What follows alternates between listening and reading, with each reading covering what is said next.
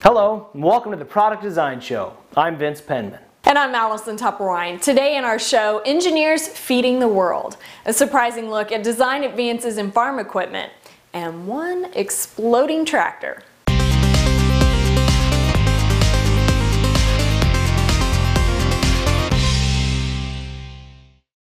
Sorry to say, we aren't going to report on any tractor pulls today, but now it's time to get to the good stuff. Exploding tractors. Instead, we're talking more practical farm design, and what could be more practical than a tractor that can do it all? Designers have added lots of attachments so that farm tractors can plow, pull, lift, mow, and dig. That's a lot of flexibility and a lot of engineering to make sure these systems all work together. At Ameriquip, engineers design all these attachments and more.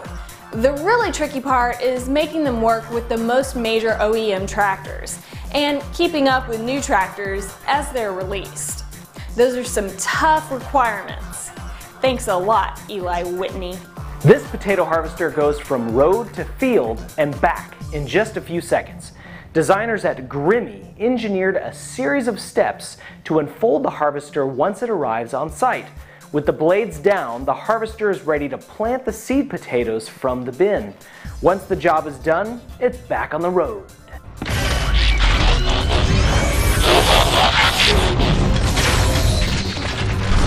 Too bad they can't help those birds eating the seed potatoes. Maybe next year's model will plant scarecrows. To design machines like this, Grimme uses Creo Elements Direct software, allowing all of their designers to use and modify designs without worrying about previous modeling steps. To control the various accessories, the interior of today's tractors are a lot more sophisticated. For example, this new 2011 Fendt 800 has the typical power takeoffs in the front and rear hydraulic lift systems, but also includes cameras all around. To control the entire system, the driver uses a 10.4-inch touchscreen terminal and joystick. Yeah, and if you hit up, up, down, down, left, right, BA, select, start, you get super speed. Yeah, so many vegetables. PTC has a white paper called What to Do When Your 3D CAD Productivity Isn't What You Expected. You can download these insights about the differences between parametric and direct modeling at ptc.com/go/wp-direct-modeling. Check out more product design videos on engineering.com, YouTube, or iTunes. And be sure to click a like on Facebook.